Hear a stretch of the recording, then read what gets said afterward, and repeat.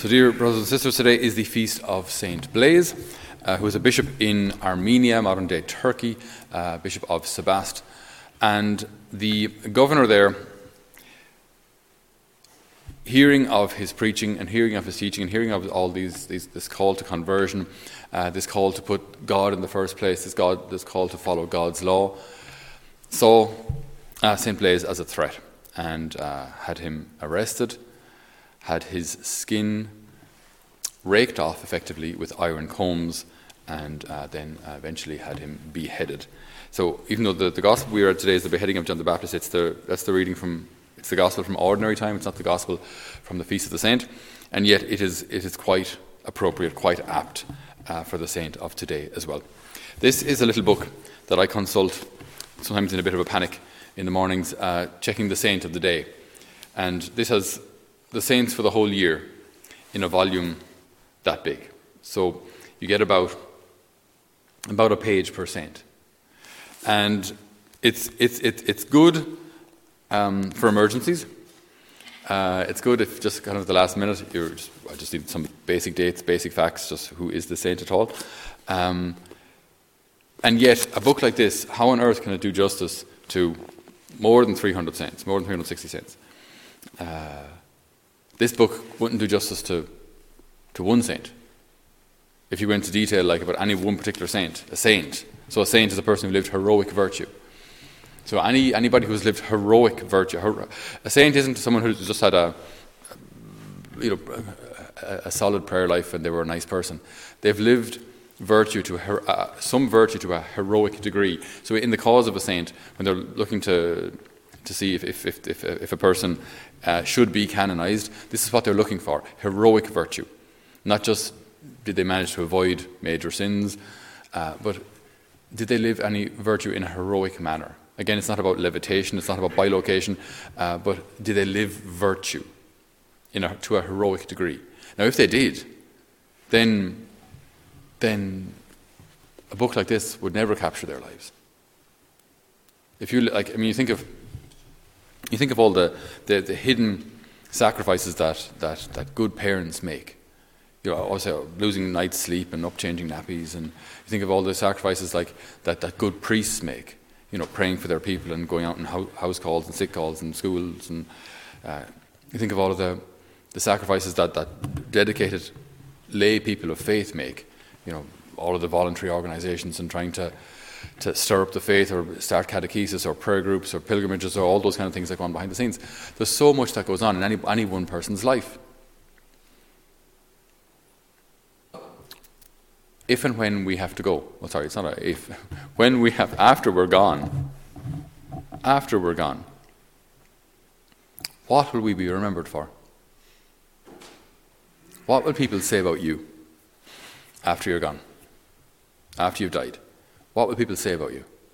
I've been to a few funerals recently, and it's a question that has come up for me. Like, what will I be remembered for? And this isn't about us seeking fame or seeking notoriety, but imagine if you're a sports person, you're an athlete, you excel in some sport. Would it be enough to be remembered for that? Because keep in mind, your average footballer these days, their career more or less winds up at 30-ish. Very rare to find anyone in the Premiership over 30, maybe 32, 33. But there's no one over 40.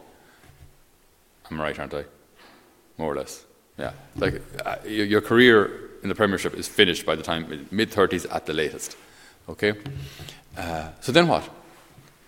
You have another 50 years of life, 60 years of life. So if all of they're remembered for is back in the day you were good at football, that's nice. Okay, and what about today? What am I today? Or you think of some people famous for being pretty. Think of your Marilyn Monroe's, your Sophia Loren's back in the day, a long time ago now. It doesn't matter. Okay, you're too young. But they were very famous ladies of the 70s. Just famous for being pretty, really. They were actresses as well. But is that it? Because again, beauty will fade. So if all you're known for is being the pretty one, is that going to be enough for you? What will you be remembered for? Because your biography is being written today. Your biography is already being written. It's being written by your actions. It's being written by your choices. It's being written by what you choose to do with your 24 hours. Your biography is being written. What do you want to be remembered for? Because what you do matters, and what you decide matters. And if you pray, it matters. And if you choose virtue, it matters. Everything matters. Your biography is being written. So, like for me, what do I want to be remembered for? You think your average, like, I haven't had this experience, but your average dad, we've been doing a bit of a course here with our lads about discovering the masculine journey and discovering what it means to be a man.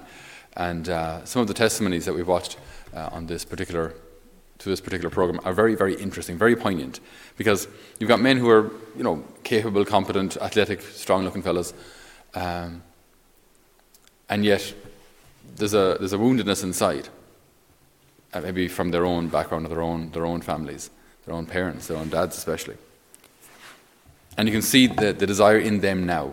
I just want to be a good dad. I just want to be a good husband. Anything else I achieve is a bonus. But if I'm only remembered for being the good carpenter, my life has been wasted. If I haven't been a good husband, if I haven't been a good father, what on earth have I achieved? Everything else, who cares? So I think it really is important at times to give ourselves a bit of a shake-up, because there are so many distractions out there. There are. Obviously, when we're young, school, university, and first job are very important. But then once life starts to settle down, what is it all? Where are we going? What's it all for? Because the focus in today's culture will not be the best mother you can be the best father you can be the best priest you can be the best man you can be the best woman you can be. That will never come up. It'll be all you can be, maybe. That's a lot of bees. Be all you can be. But with this idea of, be a self-made man, a self-realized man, as opposed to be what you're called to be. Be what God is asking you to be. Be the father, mother, priest, single person, whatever it is. Be the person you are called to be and serve where you are called to serve. Blossom where you are planted. So we ask the Lord today, through the prayers and intercession of Saint Blaise, that we, as he did, that we can recognize the importance of every single day. I'm sure Saint Blaise knew that it was dangerous, it was risky to be a bishop where and when he lived. Could he have escaped? It's well possible. Could he have gone abroad or found somewhere safer to save his life? Probably. But he chose to stay. And he was captured, tortured and killed. All for love of Christ. And this is what he is remembered for. For being a bishop, for being a martyr, for being someone who gave his life to Christ. He did not think that 16 centuries later we would be talking about him in Ireland. He probably didn't even know where Ireland was. And he definitely didn't know where America was, because we hadn't found you yet. But his choice that day was to stay, be arrested, and stay faithful to the Lord until the end. Your biography is being written today. We ask through his prayers and intercession that we may be faithful to what the Lord is calling us to today. Amen.